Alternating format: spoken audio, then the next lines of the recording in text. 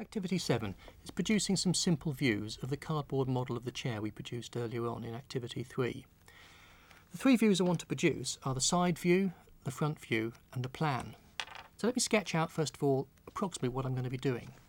I want to sketch onto my gridded paper the side elevation. Now we could either copy this from the drawing given in Activity 3 or we could measure it from the actual model itself.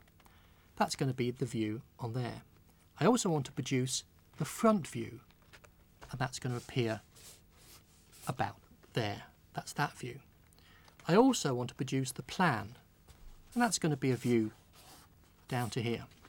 So this is my side view, this is going to be my front view, and this is going to be my plan view. Side, front and plan. Now I need to get another sheet of paper, measure my model and begin drawing a more accurate drawing of this. Okay, so I've got a lot of dimensions down now. I've got my side view, I've got the basis of my front view, and I've got the basis of my plan view. And you can see that I've begun to show the thickness of the cardboard at the sides onto here. I need to show the seat and back.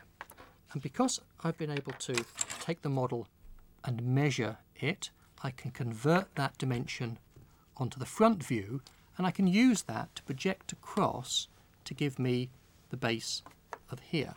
So I'm going to use that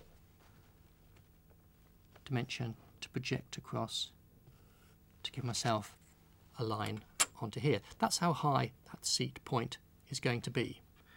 I now need to measure how far that comes out onto here.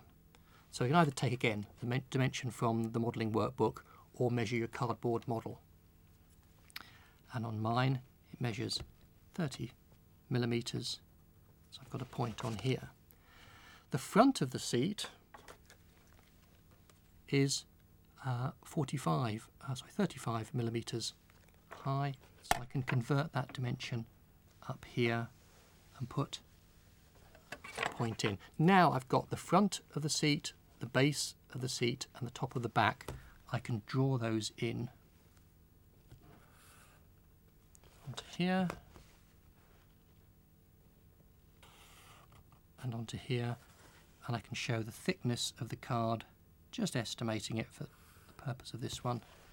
It's rather thick in my pen, but you'll be using a thinner pen. An ordinary biro would be quite adequate to show that. So you can see that's the view now looking on the side of that seat. I can project this dimension across. That's the beauty of this sort of drawing. You can project dimensions from one drawing to another one rather than have to measure it every time in every drawing. And the same now for the back. I can draw in the back here, and in fact we are going to see just the edge of that back of that seat. I now need to produce a dimension for the back, and I can do that by taking it from this dimension. I can measure it from here to here, which is 30. Produce that to there, and draw that in. And finally the front edge of the seat, which cuts across there. I've done that. So this line along here is the ground that the side view and the front view are resting on, but I can also give more information in the form of a plan, and this type of drawing is very helpful if you're trying to communicate information in design.